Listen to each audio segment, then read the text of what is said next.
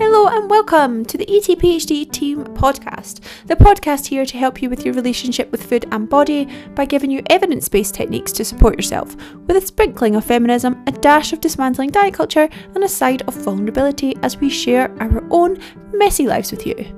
I'm Amelia, a registered nutritionist and PhD with the sole purpose of making your life happier and healthier. If you love it, please do go wild and share it, and if you're ready for support with our coaching, details are in the show notes.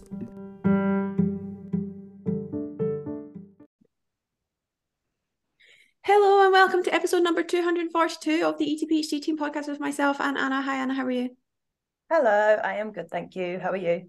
I am also good, thank you. And Denai, how are you? Yeah, I'm good, thank you. There was a little bit of a delay there. I'd just like to point out that it was Denai's Wi-Fi and not Denai herself. Yeah, the Wi-Fi is not the greatest, I've got to say. Maybe it is something else to blame the retrograde for. I feel like sometimes I just fall into a spiral of blaming my entire life on retrograde.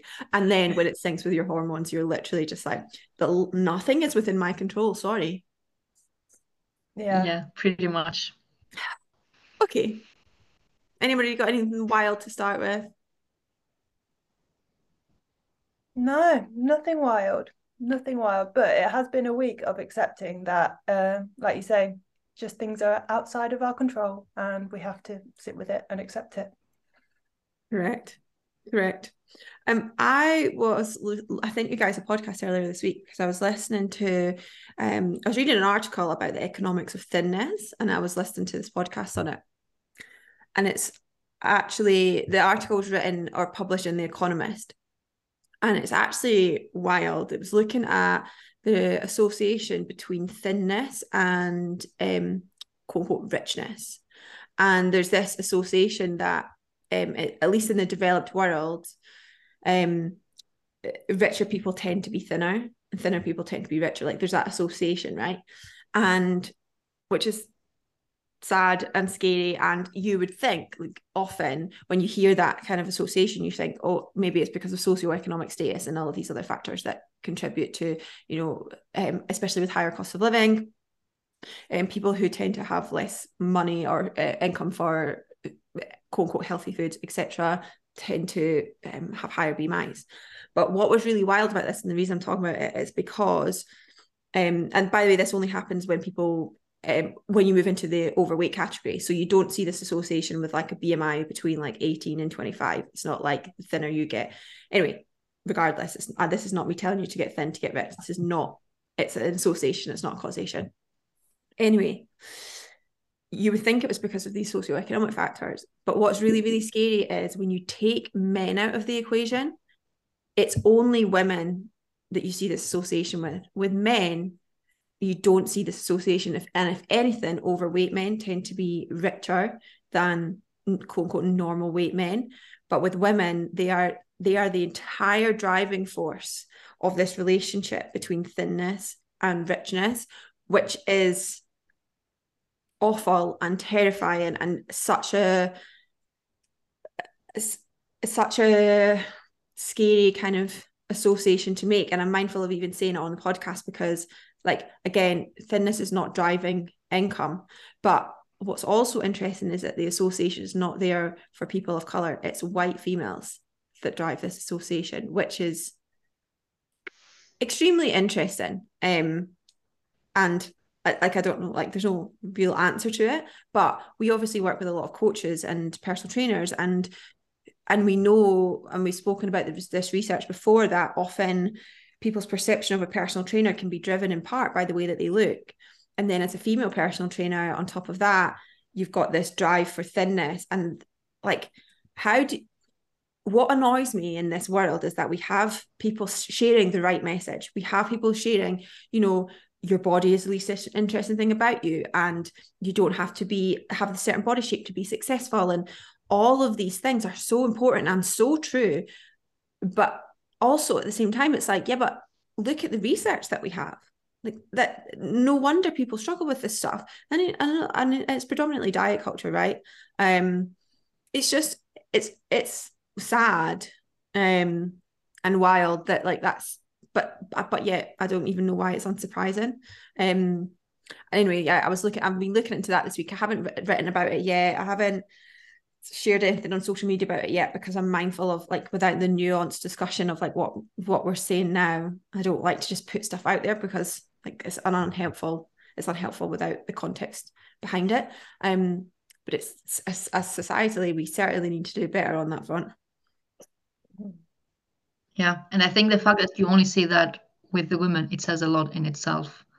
And I wonder what the correlation was behind that. Was it a case that there's more of kind of similarly with the personal trainers, more of a pressure to maintain a thin physique than thinking that that's going to support also my success in my career, or also that more thin people are more likely maybe to put themselves forward for promotions and job interviews because they feel more confident. Yeah, possibly. And we know obviously that body image does not improve with being a certain BMI. Like, we know that body image is not about BMI, but self-esteem can be like, women often, especially white women, so often tie self-esteem to their body size. So maybe they feel in themselves that they have greater self-esteem or, you know, greater confidence to go for things. And it's certainly something that we see with working with our clients, right? People who maybe have a fat loss goal say, well, you know, when I lose weight, then I'll go for jobs. When I lose weight, then I'll start dating more and all these things. And that they fall into that arrival's fallacy of like, when I do this, then I'll be happier, is basically what often comes up. And we work a lot with people to encourage, you know, if this is you, like, to encourage you to do things now, because one, this is your life. This is like the only time that you'll ever have this day. But two, when you wait for that end goal to do these things, it can often increase your risk of things like, quote unquote, self-sabotage, use that term loosely, because of the fear that comes up with that. So we don't like to do those things, like it's waiting to do things before you've changed your body by any means. But it is definitely something that a lot of people do believe, that they think that when they feel when they're in a certain body size, that they will then have the confidence to do things.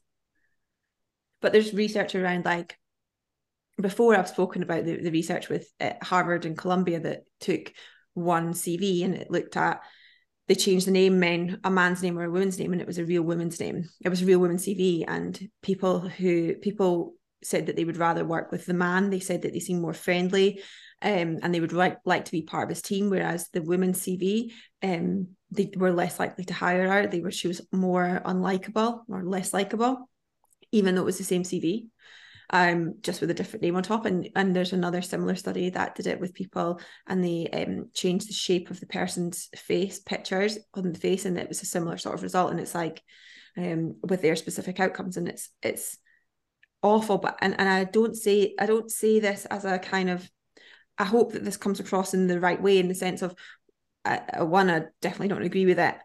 But I think awareness of this stuff is really important, because me, as somebody who, you know, works with a lot of people, I'm always holding myself accountable to like on any unconscious bias I have about anything, right? Gender, etc. But I think that we collectively have to be much more mindful of the unconscious bias that we have, and especially around like weight stigma and weight bias. We know the prevalence of that. And I don't think we can talk about it enough, but I think people shy away from talking about it, because I would hate for people to think that, like, you know, we subscribe to that, because we obviously don't. But like I said, I've been reading about this stuff all week, and I still haven't spoken about it outside of the podcast, because I want to be really mindful of how I communicate it. So interesting and a shame, I think. I don't mean a shame on a specific person, I mean a shame on our society. On that light note, let's crack on with questions. Anna, do you want to go first? Yes. Is it possible to track your food and have a good relationship with food? Are there people you would recommend to track their food, and who would you not? So 2 in 1, but around tracking. It's definitely possible. It's definitely possible. But when we look at all of the research that we have so far, we know, and we are pretty sure about this, although science doesn't prove anything and is always changing, people with a more intuitive approach to nutrition, who honour their hunger and fullness, are more likely to experience a more positive body image, and they're more likely to experience less dysfunctional eating habits. So if someone held a gun to my head and was like, what's the healthiest way to eat? I'd say eat intuitively, and I would say follow a Mediterranean style dietary pattern. If someone, forced me to do that. Luckily, that's never going to happen. But you can have a decent relationship with food when you track, but I don't think I would ever say that it would be the optimal kind of way of eating, because again, because of the body of evidence that we have. Yeah, I think that's my stance on it. So in terms of who would you recommend to track and who wouldn't you, I would typically say anybody that is overeating or binge eating regularly to avoid tracking, because ultimately there's that like yearning to track for the sense of control. But often with that will come the feelings of failure if you do end up having an overeating or a binge eating episode. And it's going to kind of increase food preoccupation as well, because you're constantly kind of having those calculations and making sure that you're on track and all of those other things. In terms of who I would recommend to track, I think it can be useful if it can be useful in kind of getting to know a bit more about macros and what's in food, if perhaps you're coming to us and your nutrition knowledge could do with improving. And I think sometimes as well, if you are working to restore your cycle, having that accountability, again, it's not for everybody doing that, but having that accountability and going, look, this is what however many calories looks like, this is what I need to be aiming for, and getting used to kind of what perhaps meal sizes and serving sizes look like when you're working towards certain targets. Yeah, I totally agree. And I think you can also, like, people might track too if they've worked on their relationship with food and then they want to enter a fat loss phase. Sometimes people are scared to then track again, because they think, well, I've healed my relationship with food now. And last time I tracked it was really unhelpful. And for some people that can be true, but often if you're then tracking and you're struggling with overeating again, it's maybe because you still need to work on your relationship with food, as opposed to specifically being an issue with tracking. And so I think sometimes it can be really empowering for people who maybe have struggled with their relationship with the food in the past. They want to drop some body fat for their health maybe, and then they realize that they have this good, that they can track and it not be an issue. Recently there was a paper that came out, I say recently, it was 2021, and it looked at 4 weeks of tracking. So basically all the data that we had like the cross-sectional data we had, which basically means they had two different groups, people who tracked, people who didn't, and then they looked at like disordered eating in these people, right? That was all the data that we had on tracking it initially, and that said that tracking was associated with like dietary restraint, eating concerns, binge eating, weight and shape concerns, black and white thinking, etc. But then someone did a 4-week study in people, in women, 200 women-ish, and looked at what happened if they tracked for 4 weeks, and there was no increase in disordered eating habits. And so I saw some people in the fitness space saying, have you seen this study? Tracking doesn't increase disordered eating risk. And it was like, fine, but that was tracking without any other metrics. So it was tracking without self-surveillance, without taking scale weight, without having this clear fat loss goal. It was just literally taking people who had no disordered eating risk in the first place, by the way, and this was measured, and then given them targets to track, but they weren't looking at any other specific like dietary measures, which often accompany tracking. So it wasn't like a normal kind of tracking fat loss phase, so to speak. And it was 4 weeks. Realistically, yeah, I was going to say 4 weeks. Come on now. Yeah, but it was wild how many people, and I saw post about it and say tracking is great. But the thing is, like, tracking's a tool, a short-term tool. It's not something that is there. Like, tracking day in, day out is not what you should be aiming for. And as much as we don't do quote unquote shoulds, we know that it's not the most helpful way to be. And I'm sure there are a couple of people in there that maybe are some exceptions. But I'd say if you're listening to this, it's probably unlikely that you are the exception. Okay. When you have explored options to self-regulate during work days, this person's a coach, i.e. journaling, and it's caused greater emotional response, walking, and still feeling dysregulated, any tips on how to not instantly then turn to the Easter egg in the cupboard? I was going to say, like, I'm impressed if there's still an Easter egg in the cupboard. I think being mindful in that some of these practices that you're going to be doing for self-soothing, self-regulation can initially kind of cause some dysregulation. And like, particularly with journaling, obviously, I mean, we all know I absolutely love it, but you are potentially going to be working through some really difficult thoughts and feelings. And I guess it's checking in, particularly if it's in a work day. Okay, is this something that I need to be doing right now? Or do I need to be maybe kind of prioritizing some of my other tools to help regulate myself, and coming back to journaling when I can really kind of sit with those feelings and whatever comes up during that time. Yeah, I agree. I also think, we demonize emotional eating. We demonize it and say, we want to get rid of it at all costs. And actually, what if emotional eating, and I know because I spoke to this person about it, shit, I did feel a bit better. I did get a bit of temporary reprieve. And that's the thing, right? It's okay to get a little bit of temporary reprieve from emotional eating sometimes. And I think what this person's done is gone, okay, am I feeling my feelings? Yes. Am I doing what I can to regulate myself? Yes. I've done the pause, I've done all the tools. Do I then still want to have the Easter egg? Yes. Okay, well, why don't you just have the Easter egg mindfully and I think that the problem comes with like often the guilt and the shame and the kind of the expectation that, well, I've done all my tools and I've done all the tools. I still want it. Yeah, and I still want it. And it's like, shockingly, you still want a bit of reprieve from these hard feelings with something that is truly delicious, because Easter egg chocolate is the pinnacle. So I would always kind of throw that question there of just sort of saying, like, actually, maybe it's okay. Maybe you don't need to have an answer for this.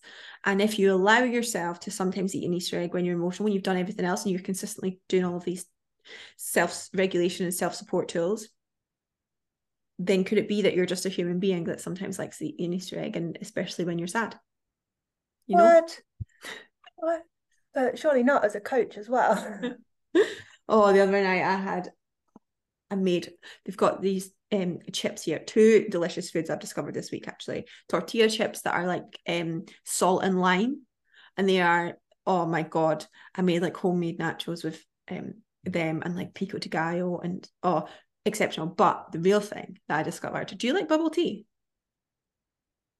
It's something that I've actually never tried, but really interested in trying. And you keep talking about it, so I'm like, okay, I'm gonna have to find somewhere. You need to try it. Have I spoken about the ice cream already? Oh, I've already spoken about it. It's only because I got it again yesterday, so it's in my mind. Oh my god. Okay, well, apart from that, I don't think I've discovered anything amazing. I've told you all about the biscuits. Anyway, I just got distracted because I was thinking about the ice cream, and I was like, I could emotionally eat some ice cream and some nachos, but without the emotion, I just want to eat them. Yeah. Okay, continue on. Sorry, totally distracted. You can tell I'm not had breakfast yet. Like, we're talking about something completely different, and I'm like, yes, so nachos. Sorry. Tips on resetting after a disruptive few weeks of traveling with work. Don't reset. And what I mean by that is we don't want to think about these times as like being off or on, resetting, disruption, all of these things. You've had like, I like to think of life in general, habits, etc., as much more fluid than that, and think of it kind of like the sea, like a wave. And sometimes things are going to feel really easy and peaceful, and sometimes things are going to be more challenging and, like you said, kind of disrupted and a bit more chaotic. And rather than thinking, okay, I need to, how would you empty the sea? You can't. Rather than thinking, okay, what can I do to overhaul this and quote unquote reset, think, okay, well, how can I get these waves from being really high and crashing around back to a more peaceful, kind of soft shoreline? And so think about okay, well, what do I feel is accessible to me? What are the things that I find like quite easy to just implement again? What are my non-negotiables? And then just start there. And I think something that I had a conversation with my clients who's a coach recently, because she went on holiday, and I said, like, when you get back, don't go come back and think, okay, I need to catch up with everything on the first day and I need to be really, really busy and get on top of everything. Can you give yourself the grace to say, okay, I'm going to take a few gentle days and then I'll like get back on top of things properly. And I think giving yourself the leeway to have a gentle reintroduction of things, it feels so counterintuitive because we all just think I just need to get into this like straight away hardcore, like whether it be nutrition, training, work, etc. And actually often what that does is we don't revel in this calmness that we've got. We just kind of go straight into it and get more stress. And I don't think you'll have calmness from a disruptive few weeks away with work. Well, you might, but you don't want to add to that by giving yourself all this pressure to do everything perfectly straight away. So just take it gently and think, what do I want to do? What am I choosing to do that's going to help me feel good about myself? I think also as well, not that we work with many perfectionists or anything like that, but whether it's travel with work, whether it's being away with holiday or whatever else has gone on, you will be focusing on all of those things that dropped off. And I mean, I spoke with this client this week. There were loads of things that she kept consistent, loads of those like fundamental non-negotiables that she kept consistent with. But obviously the mindset is, yeah, but what I didn't achieve, I need to pick back up. And I think it's a case of also like reflecting and celebrating the wins during that time when it was really difficult and disruptive. I think it's so important to recognize that anything that you're doing right now is not there to be done every day for the rest of your life. It's there to support yourself and to support these times that like you don't manage to do everything, that you've got this bank of self-support and compassion and mindfulness and healthy body and all of these things, so that those times it does feel harder or it is more difficult, you've got all of that bank there and you're just riding with it until that part is over. I checked in with my coach, so everyone who listens to this knows I have a coach who does my training. I checked in with them yesterday and I sent him a 30-second voice note because that's how I check in, because I don't like to do the forms, and that's fine. I'm awful, but it's only because like he literally does my training programming and I don't do anything else in terms of lifestyle or anything. And I was like, hi, quick check-in for me today. I'm not trained at all. I did one session on Friday, but I was in a bodybuilding gym, so I just didn't do my session properly. And I'll hopefully train tonight. Okay, bye. And I was like, I am the worst. I am the worst. I've paid this man to do my programming. And then I'm like, oh, could we change this? Could we change this? And actually, I haven't done anything this week. And I was laughing to myself because when I had a coach when I was competing, the thought of checking in and saying I haven't done like this stuff was like, it was just awful. I would never allow myself to do it. I would never lie, but I would just always do everything. Whereas this time I'm like, no, I've been away, so it's life. And I just wish that, I hope that everyone can get to the point, especially with our coaching by the end, of like, okay, this is life. Everything slots in most of the time when we can. And then the weeks that we can't, I'm going to enjoy them for what they are and then just crack on with life again. Okay, Becca's question. I'm aware that my years of yo-yo dieting, poor relationship with food and body image has had a significant effect on my children's relationship with food. As I'm just starting to understand and learn so much about myself, thanks to coaching with Becca, how can I possibly ever help my children with their food, body image, etc.? I do feel guilty about it and want to start being a better model influence on my children. Although they are now at university, how would you go about this? And is it far too late?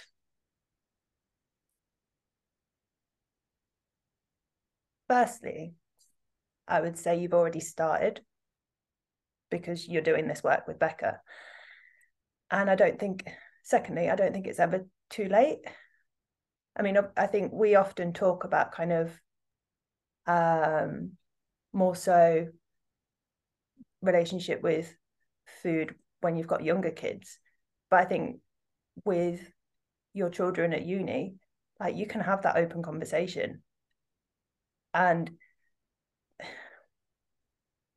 I don't know, how would you go? I'm thinking obviously lean into vulnerability and maybe talk about kind of what you're working through and what improvements you've found, or I don't know, ask them how they're going and how they're feeling about things.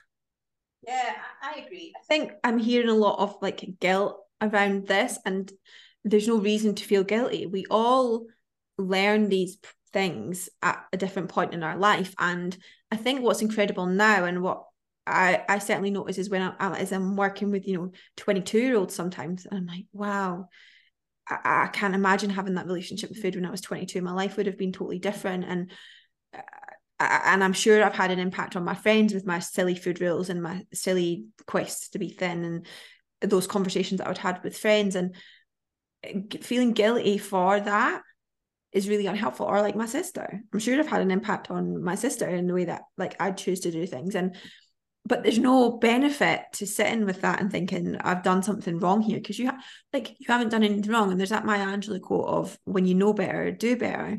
And now it's like, okay, well, now you know better, and there was no reason that you would know any different until this point. So show yourself some compassion and give yourself that grace to say, I've always been doing the best I could from what I knew and where I was, and now I am doing things differently, and I have an opportunity to have these conversations with my children now. Like you said, Anna, it's amazing when you're got adult children, and obviously we don't, but like we are adult children, and I speak to my mom, I speak to my sister, I speak to people about this sort of stuff all the time, and actually with my mom often it's the other way around, where I'm like, oh, that's an interesting rule that you set yourself. Or I always ask her, like, I remember asking her about like the should rule, about how many pastries should have, and so I think it's just a really lovely opportunity for you to have this conversation with your adult children and say, oh, I'm doing this, like this work, and you don't have to share everything with them. And I know sometimes that parent-child dynamic is like, I don't know how much I want to share with my child, and that's totally valid. You don't have to do that, but like just have the conversation and say, oh, like I'm learning that actually, I don't know, let's take an example that you might see over here, right? Is parents saying to their kids, like, you can't have that, it's too much sugar, for example. You could have that discussion and say, oh, I feel like I remember I used to always say, like, you shouldn't have sugar, and I stopped you from having any of it at all. And what I've learned is that actually a bit of sugar is totally fine. And then just have that discussion. And then your children are, one, resilient, and two, will be able to go and have that discussion, or like go and look into things themselves. And you can have conversations about body image with them, and you can be mindful of the compliments you give your children about how they look when they come home, or anything like that, or like celebrating and I know that you'll probably do this anyway, but celebrating all the stuff they're doing at uni and the connections they're making and all these things, rather than like, you've gained weight or lost weight, which I'm sure you wouldn't do anyway. But yeah, I just think the key is really giving yourself that grace to now know better and to do differently. And the generation above us who raised us get a lot of slack about forcing us to stay at the dinner table to finish our meals and all this stuff, and it's like, why would they have done any different? That was what was done, and you did what was done, and that was the right thing at that time, and now we know different. When in a fat loss phase, what is the best way to keep protein and fiber up whilst maintaining low calories if trying to be mindful of not eating meat wherever possible? Good luck, my friend. Look, I think we've said this many times before. If you're vegetarian, and worse, I say worse if you're vegan, I just mean more difficult if you're vegan, you will have to, like, you do make some sacrifices. So, for example, if you eat meat, you might have a chicken stir fry with rice. If you're vegetarian, you might have a Linda McCartney stir fry with vegetables, and you don't have carbs with it because carbs are in that quote unquote meat source.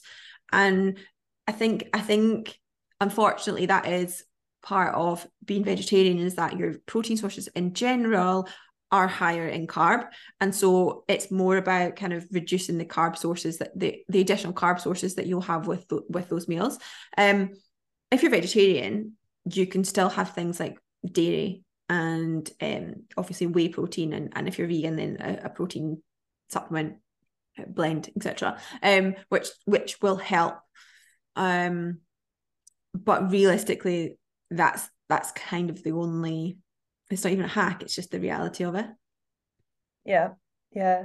I think when I used to track and was probably, well, the last time I dieted was when I was a client with you, and I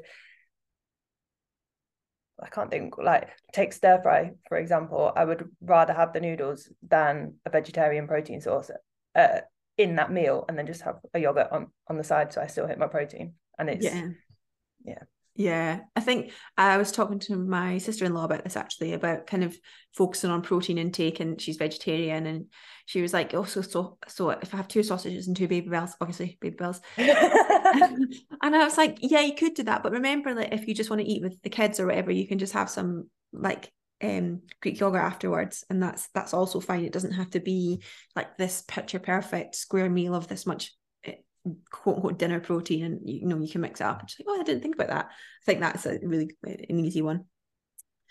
Okay, Steph's client question. This is a long one, so pay attention. Yeah. Is it normal to feel like you have got to a good place with your relationship with food, in brackets, carb overeating, can have any food in the house, reasonably good at eating mindfully, consistently eating for both health and enjoyment, but still feel like you have absolutely trash body image? I think I treat my body with respect in terms of actions, open brackets, eating, training, rest. But in terms of what I see almost nothing but flaws. Okay, the second one is the second question, so I'll stop there. I love that is it normal questions. I mean, it's your experience, so yes, in that sense. We talk about kind of how improving your relationship with food has a knock-on impact on body image, and vice versa. And sometimes these things just take a little bit longer to kind of work through. But I think you're aware of, like, actively seeking out flaws, which means you can stop that part and interrupt that part. And I think holding yourself accountable to doing that is good. Well, that would be where I would start. And then speaking to yourself more compassionately, right? Look at the language that you use. How can you work to replace it with something kinder? Yeah, I agree. And look, often a positive relationship with food is associated with a more positive body image, and this kind of ties back to that first topic that we had about intuitive eating or eating intuitively. And so often they do come hand in hand, but improving your relationship with food won't necessarily improve your body image, and vice versa. And that's why with the ATPHD method, we have these fundamental pillars that we focus on both of these things separately and together for a reason. I think what might be quite helpful is to look at what is your reason? What do you think is the real benefit of this type of relationship with your body? And what I mean by that is, somewhere within you that feels helpful to be so critical of your body. And it might not be obvious, but it might give you a sense of control. It might be some sort of fear that you have around, well, what if I'm nice to my body? What if I'm kind to my body? What will happen if I start speaking to it nicely and stop criticizing myself? What are my fears around that? What do I think is going to happen? It might also be this really ingrained process that you have that you've had for years and years and years. And I'm not going to get into, it's not for me to say where that might have developed from, but there's probably somewhere where that was ignited in you, and that has become so normal that it feels really, really unnatural and really abnormal to try and do something different, no matter what your relationship with food is. And I think that don't underestimate the impact that improving your relationship with food to some degree will have had on that, in the sense of, if you're managing to eating to nourish your body and for health, that is a sign of a more positive body image. So just because you don't look at your body and think, I'm totally content with where I am, that could be an unrealistic expectation. And I did a podcast with someone earlier this week, which is coming out, I think, in a couple of weeks. And we were speaking all about body image and this idea, this expectation that we have that of what a positive body image is. And people say, well, I have a bad body image day. A bad body image day doesn't mean you have poor body image, you know, and we speak about this all the time, but like managing your expectations, you might never look in the mirror and think, I absolutely love all these things. The idea is that you're not looking for those flaws. And like Anna said, holding yourself accountable to that is really helpful. The second part of this question, is it normal for body image work to trigger loads of anger? I feel angry that I can't diet. I feel angry that my body won't just settle where I want it to be. I feel angry that no matter what I do or weigh, I still hate my body, what my body looks like. Honestly, just walking around like a ball of fury. In brackets, love Steph and never angry at her, but Jesus, this process is hard. Again, yeah, it's your experience, and I think we don't often speak enough about the anger, the grief, those really uncomfortable feelings that can come up doing the process and working to do these things. And naturally, I'm going to say, like, journal and explore what's going on for you. Where is this anger coming from? Where is this kind of fight for your body to be this certain size and shape, and kind of what's the alternative if it doesn't end up the way that you want it? I think one thing to say, by the way, is congratulations for feeling angry. As a woman, we often feel a lot of guilt and shame around feeling anger, as if it's not an emotion that women are supposed to feel. Like, good for you. I'm proud of you for saying, yeah, I'm actually raging. Good. Like, great, you're feeling it. Get it out. Do something to just like release that anger, or sit with it and know that you can sit with it, and that's okay. So that's one thing I would say. I think also this also ties into managing your expectations. So similar to what I was just saying, in the sense of one of the biggest sources of anger and resentment that we feel as human beings is unmet expectations. And if you have this expectation of what a positive body image looks like, and you're not there and you're doing all of this work, of course you are frustrated and angry, because why are you not there yet when you're doing all of this work? That would make you angry. That's totally valid. So I think it's less about like, is it normal, and more about like, that is your experience, similar to the last question too. I would like to say that it will dissipate over time, but look at your expectations and what those expectations are, you know, the time frame of those, like what you think a positive body image is, and see if you can not lower your expectations. I don't want anyone to have low expectations, but keep realistic expectations of what that might be. I'm going through a change to my health, and at times it feels overwhelming and sad. I'm struggling to hold space for other people's problems right now. Any advice on coming out of my own head to hold space for others? Why? Listen, we're all coaches. We love to hold space for other people, and we love to support other people. But do you know what? There are certain times in your life when that is difficult. And I don't mean in the coaching sense, because that's our work, and we will always show up and hold space because that's our work.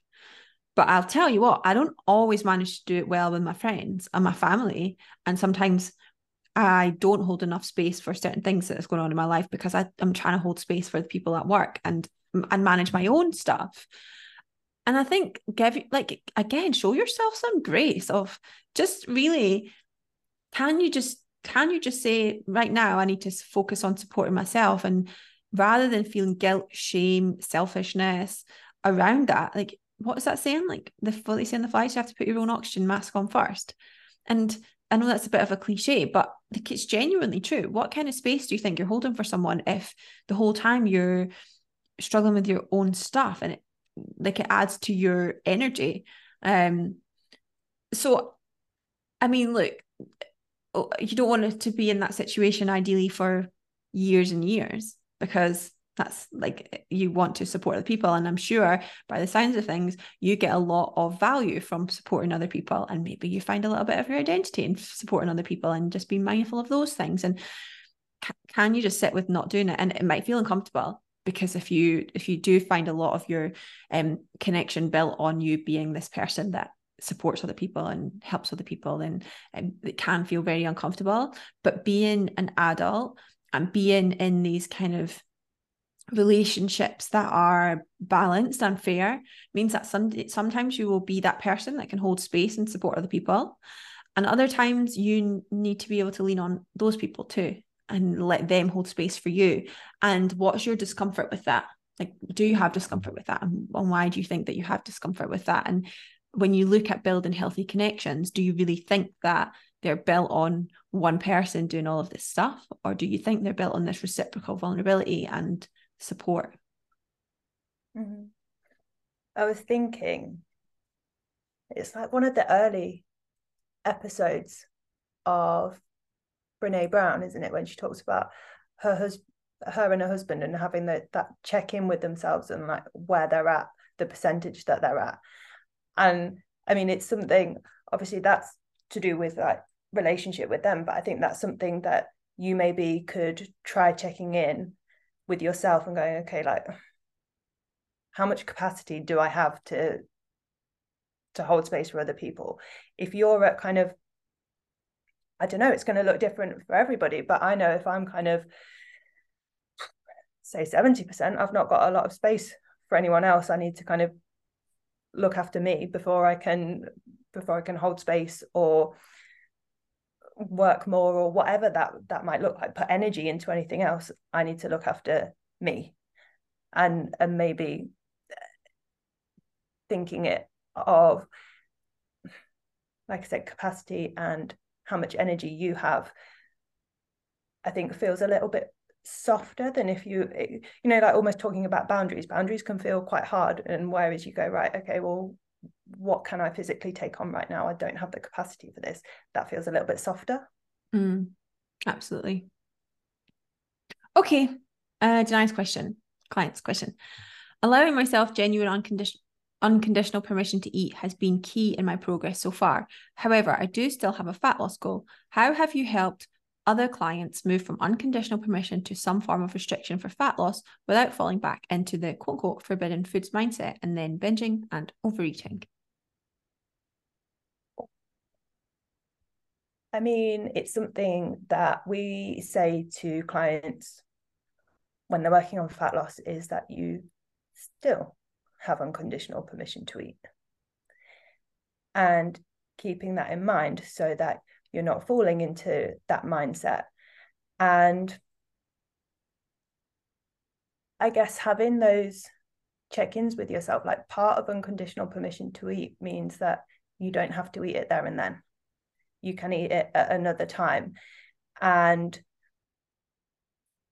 I guess always having that check-in with yourself. It might be kind of more situational, where if it's a meal out with friends and, I don't know, connection is one of your values, then embracing that experience, that meal out, brings you closer to that value. But equally, if it's just kind of a midweek catch up with your friend, then, and you're not that fussed for it, then you might make a different option.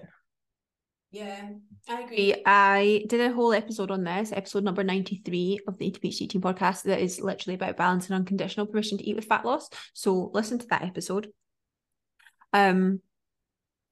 Yeah, all of our clients have unconditional permission to eat always. I think coming back to checking in with your goals, whenever you're like, if you're on a fat loss journey, you're choosing to diet. You don't have to diet. That's a choice you want to make.